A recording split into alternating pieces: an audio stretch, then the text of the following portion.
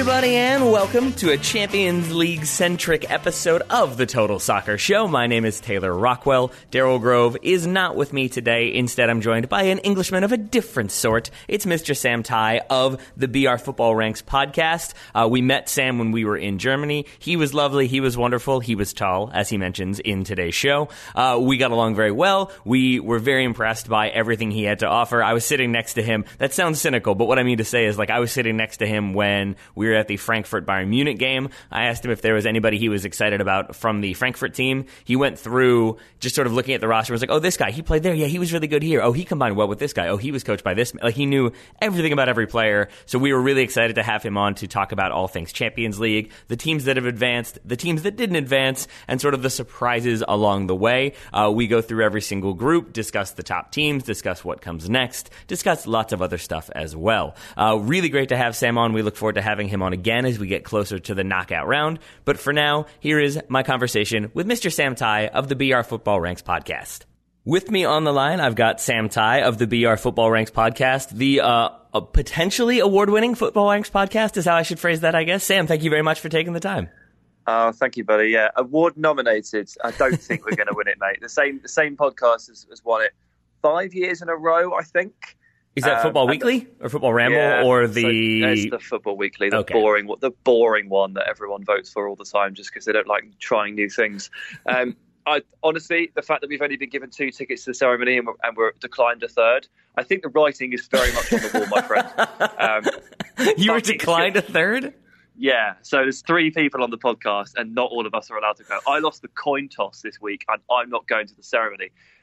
Jack and Dean are my co-hosts instead. But anyway, on a brighter note, good to have you back in my life after our jaunts to Germany. I've been missing you. Yes, sir. Same to you, very much so. You featured in a lot of my Instagram photos and stories. It turns out my wife kept asking me, like, is that the same guy? And I was like, it is. We were pals. Yeah, we just hung out a lot, man. It was good times, and now we have you here. I would say maybe in less like esteemed company than it seems like you're used to, because obviously you're getting nominated for awards, but then you're also attending the Ballon d'Or Awards. I'm guessing I don't know if that came down to a coin flip, but I'm going to assume that you're pleased with that result, given that you got to meet and talk to famous people and get some insights. Yeah, those nights are always really strange. You generally, as long as you get what you want or get something good out of it, you come out of it feeling like $1 million, because you come off with a real buzz because of what you've just done. But like the actual mechanics of the evening and the actual slog of it, they could be pretty depressing and pretty hard. And because you basically spend 4 hours stood in a room waiting and essentially hoping, right? Because I'm at the Ballon d'Or ceremony, but I'm behind the back wall. So what you can see Mbappe there standing on the stage, go behind that wall with X-ray glasses, and I'm stood there looking like an idiot, just waiting for whoever will possibly come round. Now, all the award winners and some of the runners-up, they came round through the mix zone, and obviously then it's just an absolute scrum. If you've not experienced one of those, if you're not a journalist, it's just people tripping over each other, people stamping on each other, people wrestling with each other, trying to get to the front of the rope to try and make sure you can speak to someone. And I needed to speak to Van Dijk to make my night a success, and I did, which is great.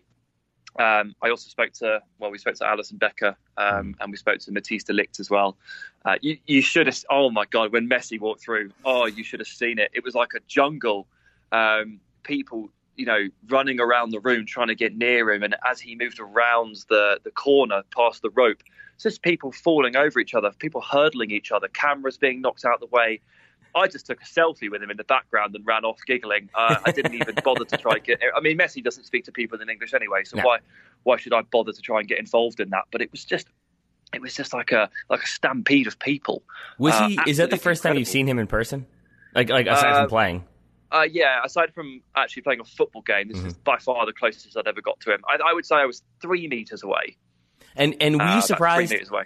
I saw him in 2011 playing for Argentina against the U.S., and I was really surprised then by, I've said it since then, like how much of a rectangle he basically is, that he's very wide and very short, but not wide in a fat way, just sort of, you understand in that moment, like, oh, that's why you can't knock him off the ball. Yeah, kind of. Although, to be honest with you, my view from up here is slanted. So, but many of the people won't know I'm 6'4", and so everyone looks small to me. So it's not really a fair comparison. I couldn't possibly comment. I was going to ask you, though, with that height, because you do have the height advantage, is that your sort of strategy for getting your questions in the mix zone when you have that sort of press scrum? Can you reach over the top to put your mic in front and ask your question? Oh, yeah, it's massively helpful. If you're willing to use your bulk and use your height and use your shoulder width, then it can be very, very useful. I basically got to the front and just blocked everybody out with my elbows, shoved my microphone in Van Dijk's face. To be fair, we've got a BR Football logo on the microphone, and he knows us, like he follows us, he recognizes us, and so he walked towards me because he recognized the logo, so he knew that he was going to speak to someone he knew, and also I'm basically as tall as him, so he looked out, and we met eye to eye, and he just walked over to me, and I just asked all the questions. So you locked eyes with Virgil van Dijk across the room. He came over. You had your moment. Was that as exciting as it sounds? No, it's not as exciting as I wanted it to be, I'm afraid. But for those of you that don't listen to BR Football Ranks, we solved a mystery, which is, you can't say that we don't ask the big questions. Don't even tell me that I'm not one of the greatest investigative journalists of all time, because earlier this year, Troy Deeney said that Van Dijk is awful to play against because he wears aftershave during games. So not only is he bigger than you, stronger than you, and quicker than you, and better than you, he also smells great, and it's infuriating. That's what Troy Deeney said. Now, over the course of the year on the podcast, we spoke to Divock Origi, we spoke to Alex Oxlade-Chamberlain, we spoke to a couple of players that have played against him. We asked them all, does Van Dijk wear aftershave? And they all replied, I haven't noticed it. So we thought, this is weird. And we vowed to get to the bottom of it. So in the mix zone at the Ballon d'Or, I asked Van Dijk 3 questions. 2 were reasonable questions, and 1 was, do you wear aftershave during games? And honestly, I had the world's media left and right of me around my shoulders, all wanting to ask Van Dijk much more reasonable questions, and I used up the very precious 3 minutes that we had with one of those questions. And I think they were a bit like, you kid. Did you try to justify it at all, or were you just straight into, do you wear aftershave? I said, Troy Deeney said you wear aftershave during games. I spoke to Oxlade-Chamberlain. He said you didn't. Can we please get to the bottom of this? And he just kind of looked at me and then just laughed and went, no. I think he appreciated it, but I don't think the people around me, like the guys that had travelled from Senegal, there was Mauritanian media there. There was 3 guys from Egypt. They all come over from their respective countries, and they didn't get to ask the guy a single question because I was too busy serving my own purpose. I like to believe that there was at least one person there who was going to ask that exact same question and was just quietly mumbling. It was probably a 5'9" person who couldn't quite reach the way you could and was just mumbling in the back, son of a. Yeah. Well, anyway, look, we made it. We vowed that if he came round and he answered the first 2 questions, I'll ask him the 3rd one. I was very nervous, but I got it done. It's a career highlight for me, for sure. I mean, as well it should be. I'm going to assume that appearing on the Total Soccer Show is going to be your number 2 career highlight, and we have you here to discuss all things Champions League because the group stage is now wrapped up. We have not yet had the draw, obviously, but we're going to look at the groups, who advanced, who didn't. Sam's going to give all the knowledge. We're going to start with Group A, where PSG are on top with 16 points, then it's Real Madrid, Club Brugge, and Galatasaray. I do love some Galatasaray. Not surprised they finished bottom here. I would say there weren't really any big surprises in terms of Madrid and PSG going through, but is that the order, is that order at all surprising to you, or have PSG sort of been that good and Madrid been that relatively poor? It didn't surprise me. I did pick each of these groups when the draw was made, and obviously a lot can change over the course of 6 games, and you can get a few things wrong, and towards the bottom end of the groups we'll get to later, did get a couple wrong, but I did have PSG winning this group. It was much easier to believe in them at the time of the draw because Real Madrid was still in mini shambles. They have made great strides over the last month or month and a half. It's been good to see because a lot of their players are returning to the levels that they should be playing at, and Zidane has taken a little bit of time to figure out how to reorganise this team to make it work, but he has done. Federico Valverde is the new midfield saviour, and they are starting to purr, and it's nice to see. And we saw Vinicius Junior and Rodrigo combining on match day 6, which is a little glimpse at the future of their wing situation, which is always nice to see as well. But yeah, I felt like PSG had the edge on Real Madrid in a kind of head-to-head.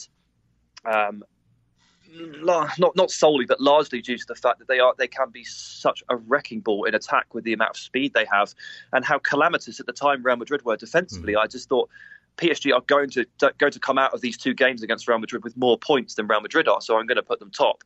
And Real Madrid obviously a clear second. Bruges were damaged by a bit of a summer exodus because they did quite well last year in the Champions League, or they surprised a few people, and quite a lot of the Premier League clubs started looking at their players because it's cheap enough to buy from Belgium. But you can also say, well, this player has 6 Champions League performances to his name, so I'm not just gambling on a player finding form from Belgium. So the likes of Wesley, their striker, Danjuma, one of the wingers, Marvelous Nakamba as well, the holding midfielder, they all went to the Premier League. So they kind of had their spine ripped out. So it was not a surprise to see that they can't compete with PSG and Real Madrid. That's, you can't expect too much of them. Galatasaray, I don't know what to say about them anymore. I really don't. They seem to be... It's a team made up of loanees and very random players that don't seem to have homes. And I'm not surprised it didn't really translate into cohesive performances against some of the best in Europe. So would you expect PSG to have a better campaign overall, or are you expecting more sort of the same from them, of look good in the group stage, dominate Ligue 1, and then get knocked out in the first round or the second round? Yeah, it's tough, isn't it? I mean, I'm almost tempted to say until I'm proven wrong. It's on them to prove me wrong. They've done this so many times now that I'm really reluctant to be like, this is the year, because every year they screw it up. But saying that, this year, see what I've done to myself, Jesus. The team is built differently. It's built differently. It's built from the middle out, and I think they've recruited the necessary pieces to balance the team properly so that they're not so top heavy. And I think the key difference here is that I think Thomas Tuchel is a fantastic coach, and the coaches they've had in the past that have been unable to produce a team performance and gel a team together that would befit the names on the team sheet. I think Tuchel's a different breed, and I would say that this is by far their best chance. The thing is with PSG is obviously they do collapse a little bit sometimes in the knockout stages. Sometimes their fault, sometimes not. I felt very sorry for them last year with the Manchester United handball debacle in the last minute. And sometimes they just get really rough draws. Like, I seem to remember a lot of games where they've just played Barcelona. Mm-hmm. And this was during Barcelona's peak years or peak half of the decade. So half of it, again, is about who they get, because there are some pretty rough second place draws. Like, Borussia Dortmund finished second. Atletico Madrid finished second. These are tight calls. But as long as they don't get completely done over, I think there is a platform for them to go on and actually make some hay. And it's long overdue, isn't it? Because then people like us can stop saying, well, they always do this, and then they look really bad in February. See, you've already moved ahead of me. You're already predicting better things for them. We'll see what happens there. I did want to ask one more question about PSG. Where are you on Neymar with PSG? Does he make them better? Is he a player that they're going to be looking to in this Champions League campaign and for the remainder of the season? Or is he still sort of a distraction, not quite helping them kind of achieve that top form? I think it undoubtedly makes them better on paper for sure. And as I say, I think this year is slightly different for PSG. We haven't seen that much of him in the Champions League or Ligue 1, to be fair, because of the injuries that he sustained. But I think they're a much better balanced team this year, and that will naturally lead to better performances from everybody, including the attacking line. I don't think he's as much of a distraction. I think he's actually on the verge of realising I'm actually just going to have to take this quite seriously now. And he's still trying to play his way to Barcelona or Real Madrid next summer, so let's not forget that as well. But he does need to step it up a little bit in the big games come February, and I think the same argument applies to Kylian Mbappe as well. Last season, when they got knocked out by Manchester United, I don't think Mbappe played well enough. I really don't. And there's been a couple of occasions for PSG that hasn't quite happened for him. And he himself has admitted, I've got to do better. So Neymar does as well, but Mbappe does too. It's not quite all on Neymar here.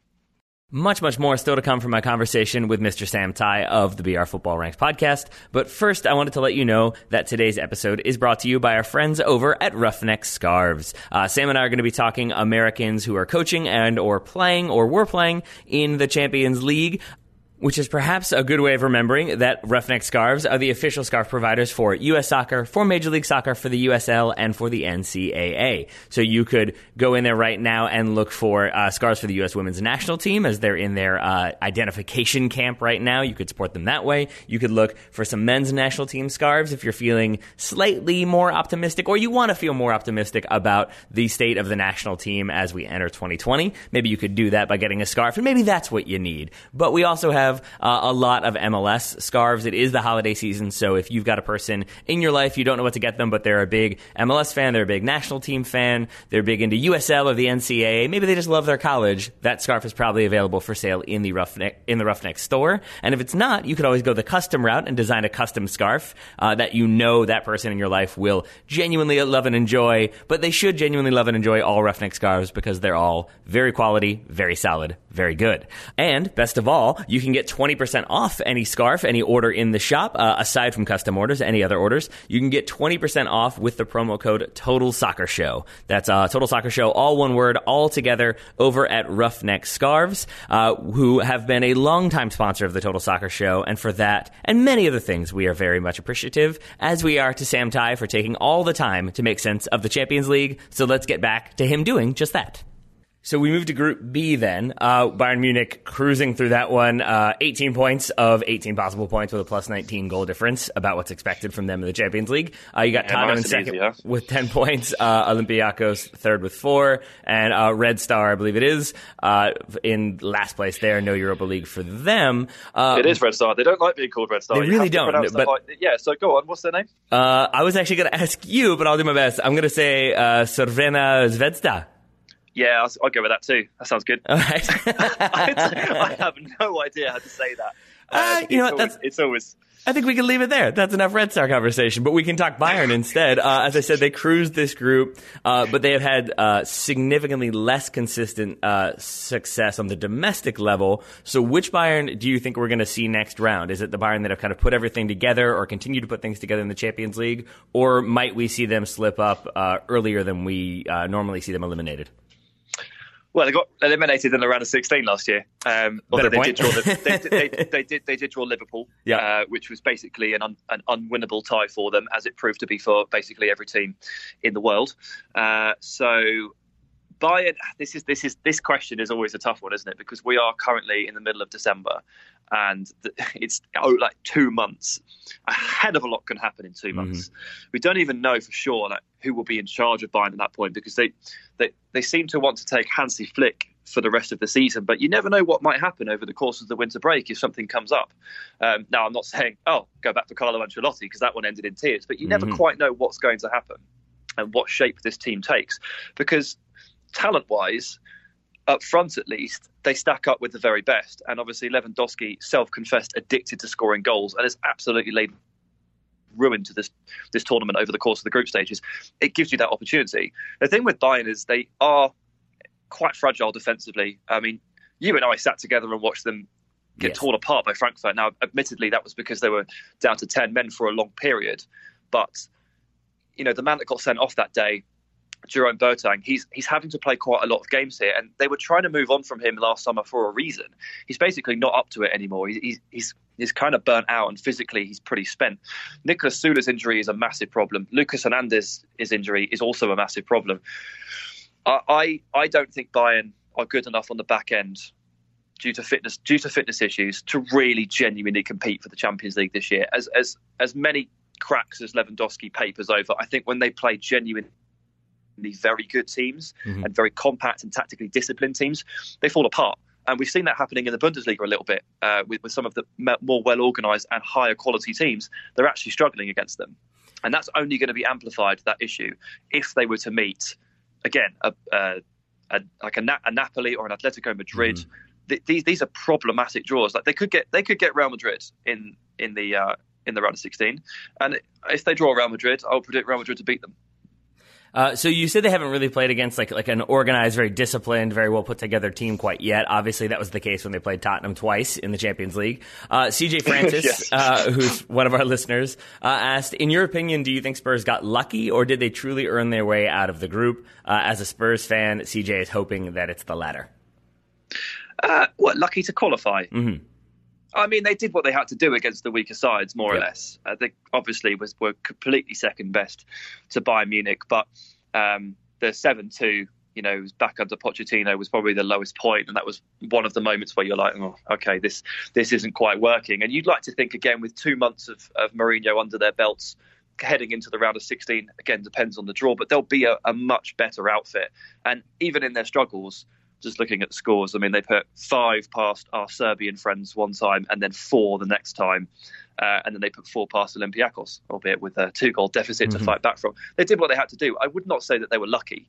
They're potentially lucky that they didn't get a group that involved, say, Shakhtar Donetsk and Dinamo Zagreb as the third and fourth team. Because that would have proved a much stronger challenge. And then perhaps you might be saying if they got through, they might have had a bit of luck. But they did what they had to do. And you can only really beat what's in front of you in that regard. So I wouldn't say they were fortunate. We'll talk about those 2 teams you just mentioned in just a moment. But I did want to ask you from a podcast perspective, how pleased were you to have Jose Mourinho back in the Premier League just for the sheer content and the quotables and the moments that are going to be coming?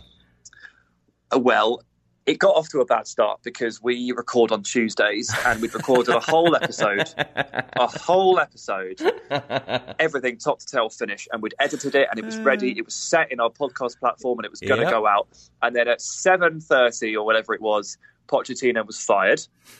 And we were like, okay, didn't mention anything about that on the podcast. That's gonna be a bit weird. And then 2 hours later, it was clear that Jose Mourinho was taking the job, and we were like, okay, so it's the biggest story of potentially the year, and we're releasing a podcast tomorrow that makes absolutely zero mention of it. And you know what that meant? Yeah, I had to get up at 7 in.morning, come into the office, and we re-recorded the entire first 20 minutes. So off to a bad start because I had to do more work. However, it is nice to have him back, as long as he continues to put up this very cheery front, because his grumpy persona, it really grates on me. I'm very tired of it. He first arrived in England, I think it was 2004 or so like that. So 15 years of Jose Mourinho, and that is a long, long time. And it's enough to sort of develop a distaste for certain things. And when he gets grumpy, I find him unbearable. Mm-hmm. There are some who absolutely love that. And it's true that the English media in general, the newspapers, they absolutely feed off a character like that and sound bites like his. I'm not in that position. I don't have to write headlines. So I actually dislike it when he turns into that person. But for now, he's been quite cheery, quite smiley. He loves ball boys. He loves Son. He's ticking all the boxes. So it's fine for now. Yeah, I never thought that would be the new manager approach, is Mourinho incorporates ball boys into his strategy. Duncan Ferguson is hugging ball boys on the sidelines. That seems to be the way to immediately engender goodwill. It does, yeah. It steps away from the Eden Hazard approach of fighting ball boys back in about 2013. So I'm glad we've moved on from that kind of violence. So we're now embracing the parts of the game that matter. Yeah, exactly. All right, well, let's move on to Group C then. This always felt like it was going to be Man City and then whomever else. That's basically the way it played out. Man City on top of this one with 14 points, but it's Atalanta in second with 7. How much of them have you been able to see so far, and were you surprised they made it out? So I did predict them to come second in the group. There we are. Ahead of me. But they lost their first 3 games. So this was looking really, really rough. And I'll be honest, from that point, everyone is expecting them to drop like a stone and drop out of the tournament. So I'm not surprised to see them go through overall, but heading into match day 4, obviously this now counts as a huge surprise. They don't really play any differently in the Champions League to how they have done in the league for the last 2 or 3 years under their manager Gasperini, who is an extremely open attacking coach. Atalanta throw bodies forward like crazy. Their attacking trio of Ilicic and Duvan Zapata and the amazing Alejandro Gomez is so good to watch. They're so fluid, so attacking. They'll probably lose their round of 16 game because they're arguably a little bit naive in that sense. They won't tone it down, I don't think, when playing against one of the best. They never do in Serie A, so I don't see why they would here, and they didn't against Manchester City.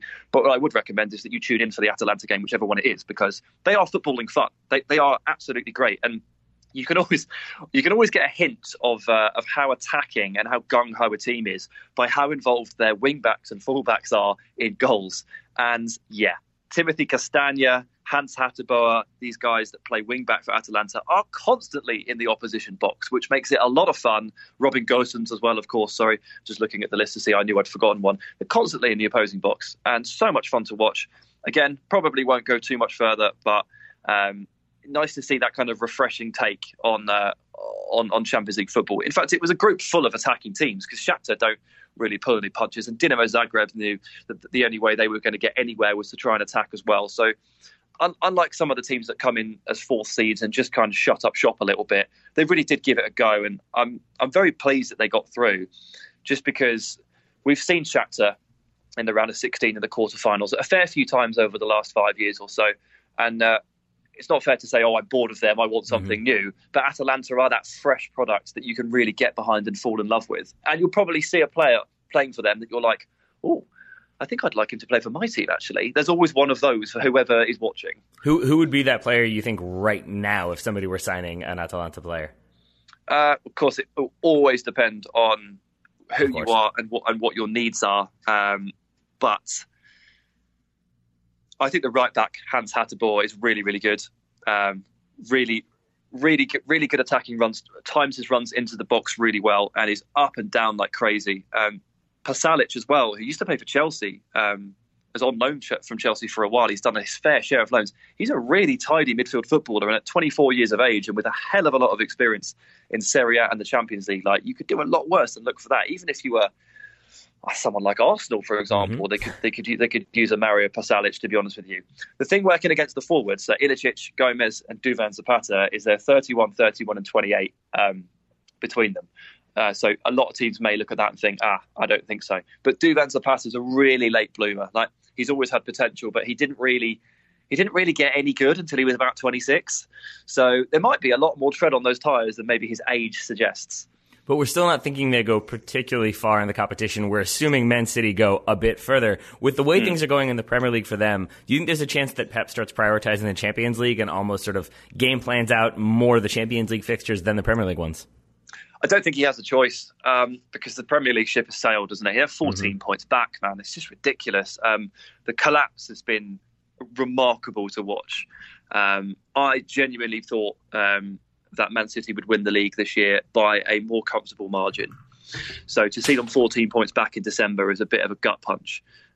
Although obviously there are things you can't see coming, like Leroy Sané tearing his ACL, Aymeric Laporte being ruled out for half a season. These things happen and you can't control that. But the flatness to their play in the league has been really concerning. I will say that they have zhuzhed it up a bit in the Champions League. It's almost as if they're feeling the pressure in the league matches, and then the Champions League comes round and it's, classic cup game and the shackles come off. So I do think he has to prioritise. I think he will. Obviously, that doesn't start for a couple of months, because they probably play 10 games between now and their round of 16 games. So you don't start doing that right now. But, once the 3 games a week kicks in, I would not be surprised to see Phil Foden starting 2 Premier League games in 8 days and the big boys playing the midweek game, because he'll know that this is a more reasonable trophy to win, or it's more reasonable to expect to win this trophy than the Premier League. This gap isn't gonna. They're not going to cut it by 8 points over the next month or so. They're not going to be in a significantly better position, I don't think.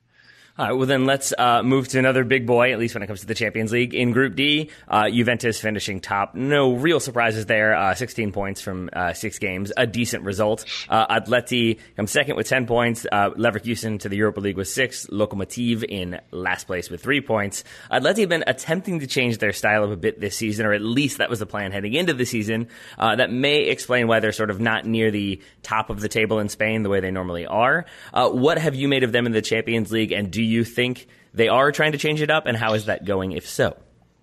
So weirdly enough, when you're trying to keep track of all of these teams and these match days, which are absolutely insane, 8 matches per day, and you're trying to catch it all, Atletico were basically the team that I failed to catch most of the time. There's always one that you're like, I didn't really see them play, and it turns out it's Atletico.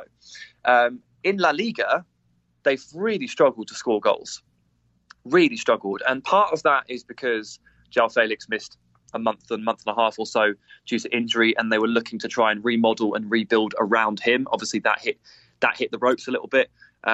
Diego Costa looks Ooh, I think he's done this before, and I'm reluctant to say it because he's been finished once and he came back. But he looks like he's on his last legs.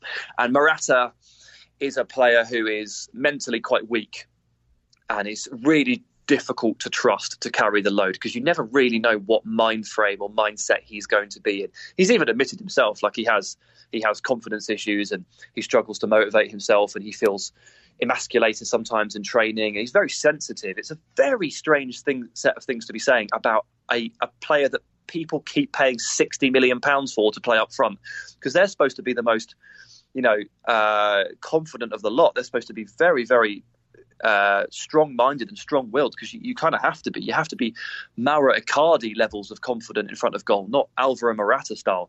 So with Felix dropping out with injury, and you're really trying to carry the load through Costa and Morata, well, I guess it doesn't surprise that they haven't quite blown us away. But we've seen better performance in other areas, at least. Like they've got, like, Thomas Partey is looking great. He looks absolutely amazing nowadays. What a coaching job Diego Simeone's done on him, and Kieran Trippier, who on our podcast we nicknamed the World Cup catfish, because he was amazing for England for 7 games and then rubbish for an entire season for Tottenham. And he's been excellent. He's been excellent for Atletico Madrid, which is great to see. Obviously, as an Englishman, I'll support him and hope he does well. But taking all that into account, yeah, they fell by the wayside of Juventus. Maybe not so much of a surprise. I really thought they would be better. But the good news for them is, I think we can all you'll probably agree with me on this one. They're going to get better as the season wears on. Yep. I think they will find their feet. Like, the early struggles aren't that much of a problem, and I think they will only get better from here. And it depends when they time their peak. Like, if in 2 months' time they figured it out, we're looking at a potential dark horse for the Champions League. But it just depends on when that moment comes, and I don't know when it will be. So I agree with you that Atleti will continue to get better as the season goes. I am less confident about that when it comes to Napoli, who finished second in Group E behind Liverpool. They make it out of the group despite sacking Carlo Ancelotti. They win their final group stage game against Genk, and then he's let go. How did things go so wrong for him at Napoli, and where would you like to see him pop up next? So this is weird. This is just weird. I mean, I remember looking a couple of weeks ago, writing an article for BR, which is the disappointing teams, where it's gone wrong and how to fix them. I basically listed Napoli in there as a disappointing team and totally dodged the issue of how to fix them, because I don't know how to solve internal politics and infighting between your president and your players. Like it's not really my place to say. Oh, no? They no, not at all. And so seemingly, Aurelio De Laurentiis wasn't very happy with performance levels, De Laurentiis being the Napoli chairman or owner, and he tried to organise like a boot camp for the players to go on to improve their levels, and they all basically just said, nah, don't fancy that, sorry. And then, yeah, I've seen that. Have you seen that clip? That clip is very damning. The one where they start to break on a counterattack and none of their players move forward. They all just kind of casually jog/walk. That was a telling moment, I think. Yeah, absolutely. And I think there was a report that De Laurentiis was going to try and fine his players up to a total of 1.5 million euros in salary because of the performances over the last month or so. It's just an absolute mess. So when this happens, obviously things break down from the inside. Napoli got through the final game against Genk really easily, 4-0. Obviously, that game, Genk are playing a 17-year-old goalkeeper, and he commits an absolute howler in the opening 3 minutes. And it doesn't really matter if you hate your chairman or not, you're going to win that game because Genk fell apart. And the thing with Carlo Ancelotti is that he's so relaxed and so reserved. His persona doesn't really suit a team that actually isn't functioning very well. The belief at the moment, based on his last few jobs, is that Carlo actually needs to be working with a series of stars. And if he's not walking into a reasonably ready-made scenario in which he may only need 1 or 2 pieces to put in, he's probably not the right man for the job. And he also maybe have been a little bit unlucky in that the last 2 jobs that he's taken, he has followed Pep Guardiola at Bayern Munich, and then he's followed Maurizio Sarri at Napoli. Now, these are 2 really high-intensity and tactically attuned coaches. And Carlo is the complete opposite. So initially, there's a spike because any way of thinking that's different is going to produce something extra. It's going to produce something different. A fresh way of thinking and a fresh way of methodicizing is going to change the way a team plays. But long term, I don't think his strategy or the way he approaches things actually works out very well, particularly if the team isn't essentially perfect. Now, it's a shame we're saying this because he is one of the greatest Champions League coaches of all time. And he was in charge of Real Madrid when they won it in 2014, and he's been in charge of Milan when they've won it. So the way I've described the man, actually, he sounds like a massive disservice, and it sounds like he's achieved nothing. He really has. But there are some fresh questions heading into 2020 about what actually suits him. And there's a lot of talk in England right now about, Arsenal, go and get Carlo. Everton, go and get Carlo. And I'm thinking, I don't think that's right. There's too much to be done there for him to actually walk in and succeed. Hey everybody, Taylor jumping in one more time. If you happen to be listening to this episode but also realizing simultaneously that you are not yet done with your holiday shopping or you still have gifts to buy for that person in your life who's all about some soccer or all about some style, then today's sponsor might be able to help you out. It's our friends over at Talisman Caps. They are purveyors of high-end, quality-made caps and gear to help you support the club or clubs that you love. Talisman are obviously the creators, designers of some very wonderful 5- and 6-panel hats. We've talked about them in the past, but they have new offerings as well, including a new line of beanies that are 100% acrylic. They've got a cockerel one for Spurs fans. They've got a Red Devil one for Man United, a Liverbird for folks who are excited to win the league, and a USA 1994 version of a beanie for people who are excited to remember a time when the USMNT was fun, or maybe just specifically remember 1994. That could also be the case. There are new hoodies with many of those same logos I just described. There are some new caps, including the Jorge Campos khaki hat. That one is great. The Eltree 5-panel one is also excellent. If you are a fan of Eltree. If not, then again, see the 1994 hat. That might be the way to go. But if you want something maybe smaller in terms of either price or size, they've got both. They have Talisman branded wallets. There are prints inspired by some of their most iconic designs. But then they've got pins, wine glasses, coffee mugs. They've even got coasters and beer glasses. Everything a person might need to finish out, to round out their holiday shopping is available at Talisman Caps. And you can get 10% off a minimum purchase of $35 by using the promo code TOTALSOCCER10. That's TOTALSOCCER10 all together, all in caps. A link to that will be in today's show notes to make your life slightly easier. But once again, go to talismancaps.com and the promo code is TOTALSOCCER10 to get 10% off a minimum purchase of $35. Thank you very much to our friends at Talisman Caps for making shopping easier, making the holiday season slightly less stressful, and for sponsoring today's episode. Now back one more time to Mr. Sam Tighe. You mentioned that he's one of the greatest Champions League managers of all time. I'm assuming you include Jesse Marsch on that list, obviously. I have maybe a slight bias there due to my Americanness. For you, watching Salzburg or watching Jesse Marsch, what did you make of that team? What did you make of him, or have you made of him as a manager, or has he not had that much of an impact for you? I would say that I'm sort of marginally overexposed to Jesse Marsch as an Englishman because I work for an American company in BR. That checks out. That makes sense. And we hold the Champions League rights. So I'm sat with the programming team who are pushing things into the app so that people that use the app can obviously divulge the content. We've got the social team all trying to work out what works for our audience and what doesn't. And Jesse Marsch obviously ticks a lot of boxes because he's American, and he's worth celebrating because he's done a very good job. I would say for the most part in England, I reckon if you asked 100 people who coaches Red Bull Salzburg, I reckon 92 of them would not be able to tell you the answer. Yeah. So he hasn't quite made the waves that you guys are obviously celebrating him for. But as someone that covers the game, I can't help but be impressed by him. This is the first I've really ever seen of him because I didn't tune into any of his previous work. This is the sum total of my knowledge of Jesse Marsch is this 6 months with Salzburg. It's been exciting. It's been frenetic. It's been great. That halftime video was fun to watch. Mm-hmm. The performances have been excellent.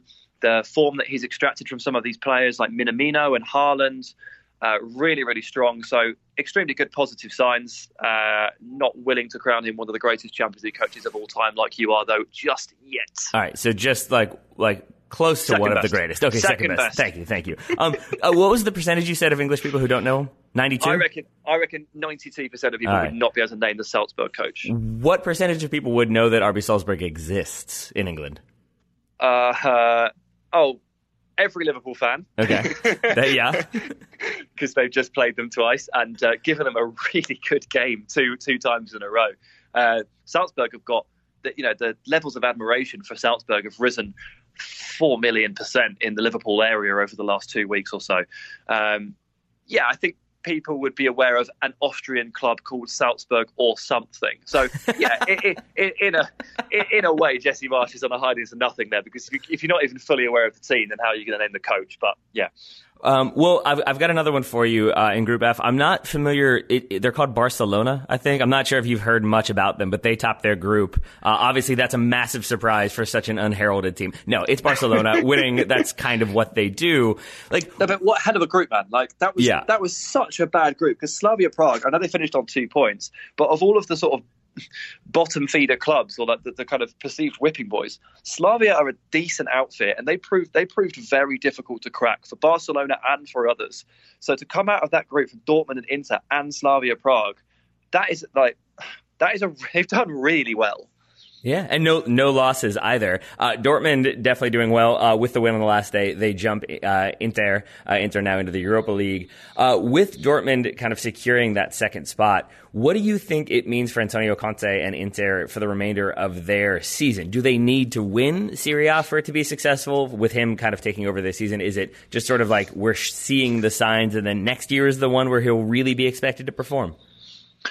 I think he's going to sack the Europa League off without a second thought and focus on the league. I don't think he's going to give one care in the world about Thursday nights, and he's going to go all out and try and take advantage of the fact that Juve are going to make a run, and for their hopes a deep run into this competition, play one game a week and zero in on this title. And Conte has a very good history of winning the title in his first season at a club.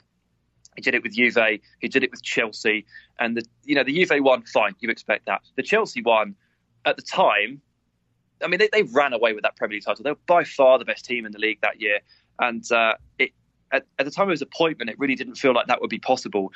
The beauty of it is that Conte, he simplifies the game really easily for his players. He tells them exactly what he wants them to do and doesn't try to overcomplicate the instructions. They all appreciate it.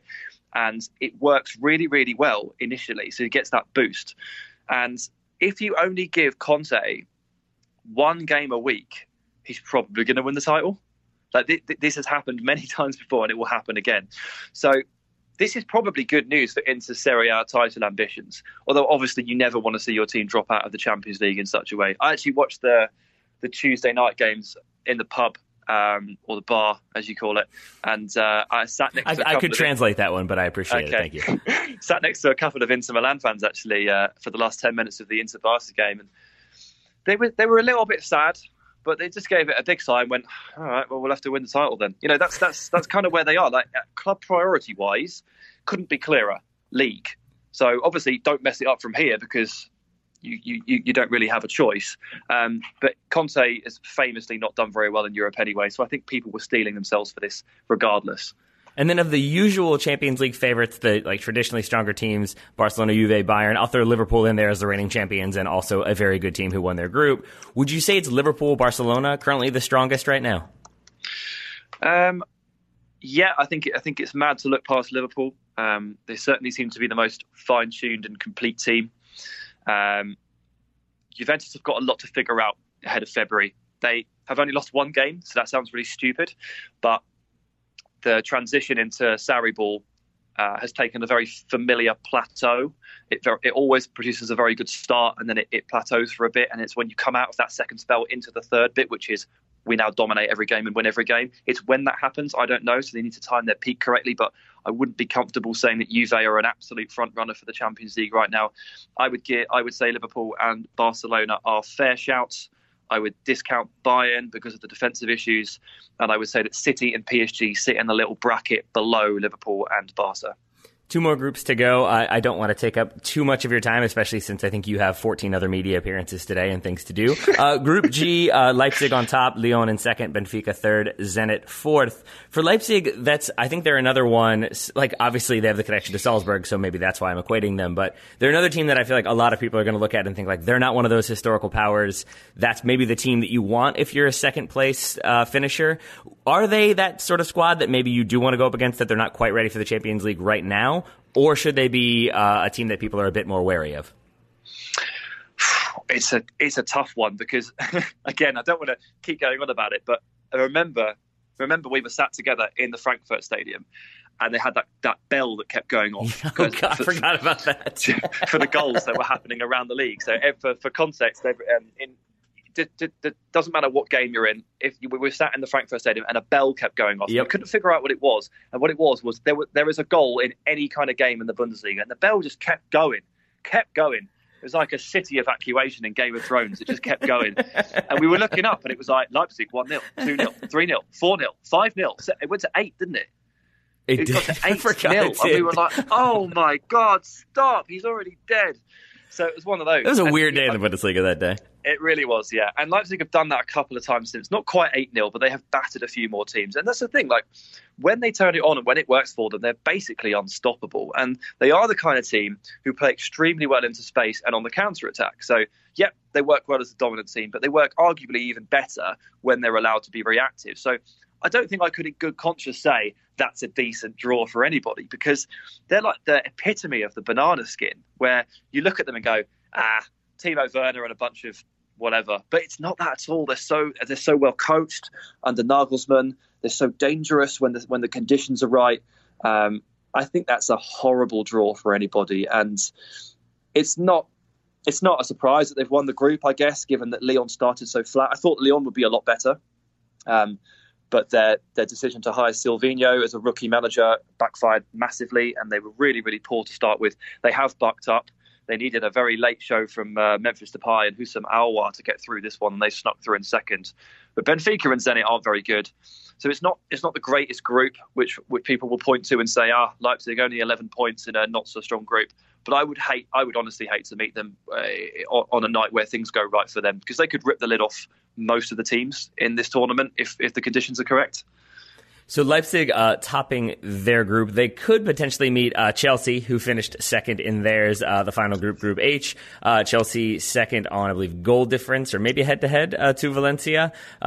With Chelsea in second place, Dwight Coward, I'm assuming that's not his real name, but his Twitter handle, he pointed out Chelsea's possible opponents in the knockout round are PSG, Bayern Munich, Barcelona, Juventus, and RB Leipzig. Some decent opposition. Who do you think Christian Pulisic wants to see, or who do you want to see him play against most? Again, we're an American podcast. You better buckle up for some Pulisic questions.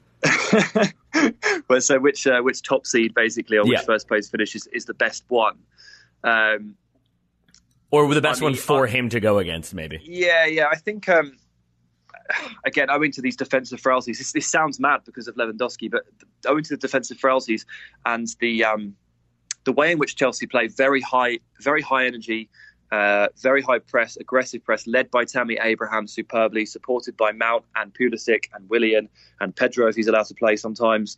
I think that they would be able to cause Bayern Munich quite a lot of problems in their own third and actually produce quite a few chances that they could stick away. Again, it does need to go for them on the night, because Chelsea have felt a little bit boom or bust recently, and that is the nature of the beast when you play a series of children. And N'Golo Kante together on a pitch. Sometimes it goes well and sometimes it doesn't. The inconsistencies are, that's what happens when you play a younger side.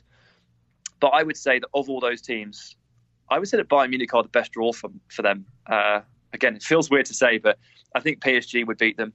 And I think Barca, Juve, it's Bayern. I'm just loving a series of children in N'Golo Kante. That is a perfect description. One of those children, obviously, is Christian Pulisic. John Salazar asked, how do you, Sam, rate Pulisic's performance in the Champions League overall so far?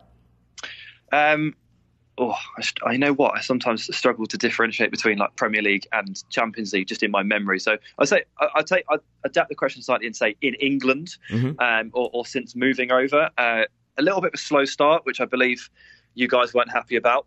As in, he didn't play much. We as a country, you mean? Yeah, as a country. He didn't play much, did he? That is accurate. And you as a country lost your collective. Also that. For about a month. And then he started playing again, and you guys have calmed down since, which is really nice. He is. It's all we have, Sam. He's been excellent for 2 months. Excellent.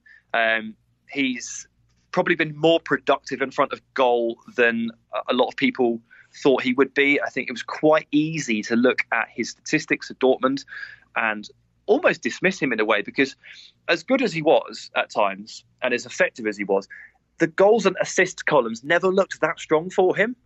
And so a lot of people looked at that and thought, we've just paid 60 odd million for a winger who's scored 3 goals this season or something like that. And that's a bit too simplistic, because Pulisic's sort of mazy dribbling and ability to get between the lines and then take it on, beat a player and then open up quite a lot more for other people is something that doesn't necessarily show up on those stat sheets, but has really worked for Chelsea and for Lampard. He's put the effort in. Off the ball, he works really, really hard. Not a surprise, again, because of his upbringing with Dortmund. And he's starting to find his feet in front of goal. His confidence is growing. He has been excellent for 2 months. And I'm glad that the slow start has been put in the rearview mirror and it's a non-issue. And I'm glad that Lampard is putting his faith in him and played him into form ahead of someone like Pedro, who's in the last 6 months of his deal. And if you're gonna prioritise one or the other, you've got to go for Pulisic. Right. I think he's been very good. So I'm just writing down the short note: best Champions League player of all time. Is that what we have down? Second best. Okay, second best. Excuse me. Of course, that's the trend. No more Pulisic questions, but one more listener question for you from Donald Norman. With Ajax sadly out, they finished third. Who is most likely to crash the semifinals, or if not the semifinals, which maybe slightly less heralded team could you see making a deep run in the Champions League? Yes, I love this question. I answered this question before the group stage because I had to pick one, and I picked Lyon. And look, I'm lucky that Lyon have managed to make it through to the round of 16, because, as I said, they were really poor to start with and they've really squeezed through. There doesn't really seem to be a really obvious unheralded candidate to do an Ajax, so I think the answer is Chelsea. Interesting. Because they're the team that have essentially finished second, and people will look at and go, well, yeah, but they've hit their ceiling here. Like, they'll get to the round of 16 and they'll get beaten. Now, that could well be the case, because quality-wise, they really do not stack up to a lot of these teams. And I think Leipzig, I'm almost discounting Leipzig from the conversation, because they finished top of their group and they keep beating teams 8-0, and they've got £60 million forwards. So I'm kind of almost taking them out of this conversation, and I land on Chelsea because their approach to games, it is a little bit helter-skelter and it is a little bit up and down. But again, like these players are stepping it up when they need to, and the high pressing approach is working. And I think if I was to nominate a team that could shock us all and go far, I think Chelsea, they do have the material for it. All right. I want to apologize to all the other Champions League teams. We're not really going to get to discuss in depth because we do have time constraints, but maybe we can have Sam back on as we get closer to the knockout round to sort of preview those fixtures and his expectations. But my final question for you is another listener question, or a Twitter question, I should say, from @BeardedJack. Of the teams that are out, which do you think are most likely to win the Europa League or go deep into the Europa League? So I'll give you a moment to think about it, unless you already have an answer. No, it's fine. All right, go ahead. It's Ajax. It is Ajax. I can't believe they're out. I can't believe they're out. Yeah. So I have to believe that they can pull it round and they can win the Europa League and go one better than they did a few years ago against Man United in the final. So you've got the absolute wild card that is Bayer Leverkusen dropping in, and I'm not ready to put my faith in them. Ajax is a really strong one, and Salzburg obviously are a team that people are going to be looking at and thinking, hey, these guys could be the ones. I'm discounting Inter because I don't think they care, and I don't think they'll field the team that justifies any belief in them. And of course, already in the Europa League, you've got the likes of Manchester United and Arsenal, who are still actually, if you look at the odds in England, United and Arsenal were like in the top 3 in terms of odds for winning it. And Ajax are down in like 5th, and Salzburg are down in like 7th. And, if you ask me, Ajax and Salzburg are going to take it more seriously and are probably better equipped right now to win this tournament than the English clubs. But I'll go with Ajax. It's a firm Ajax answer for me. So would you basically just say, like, you're guaranteeing that there will be an American somehow involved in the Europa League final, be it Serginho Dest or Jesse Marsch? That's what I'm saying. All right, that's right. I'm glad we've made this into a Sam Loves America show. I don't know how that possibly happened. It wasn't at all me. Sam, I don't want to take up any more of your time, but I did want to ask you, how could people hear more from you, find more from you? Because, as I said, you are busy, you're all over the place, but you are doing lots of good content, so people should give it a listen. Yeah, it makes me laugh. So I've got 14 more media appearances, but actually on the agenda for this evening is go and play football. Oh, lovely. But, go and play football. And I am on the BR Football Ranks podcast, so you can check in on that every Wednesday. We drop weekly. We don't put the effort that you guys do in. Honestly, don't know how you do it. Respect the grind. We just go once a week and then we take 6 days off. But it is a good podcast, award nominated, as we've said, although we won't be winning the award. And I'm on Twitter, which is STI Football, which is TIGHE. I'm on Instagram as BR Samtai as well. I'm sure you'll see it because you'll be retweeting all of my great content, and then people will see it, so it's fine. There we are. And I'll be tagging you, of course, when this show goes live. We were nominated for a local award, I think, our second year when we were still on the radio in Richmond. We did not win. I think we got third. So we refer to ourselves as the almost award-winning. You are more than welcome to take that title if you so choose. Okay, what I want to do, I'm really hoping that we win, like, Best New Podcast or something. Mm-hmm. Like, I don't even know if that's an award. I might make it, nominate myself, and then hand myself the trophy. But I do feel it's a bit unfair that I have to go up against, we have to go up against Guardian Football Weekly, running 11 years and all that. But if there's a Best New Podcast, maybe we'll get that. I don't know. Yeah, you're the Leipzig in this situation. We'll see what happens. I think they also were only allotted 2 tickets, so there you go. Yeah. But Sam, good luck in the football tonight, and thank you very much for taking all the time to make sense of the Champions League. Oh, pleasure, mate. Thank you.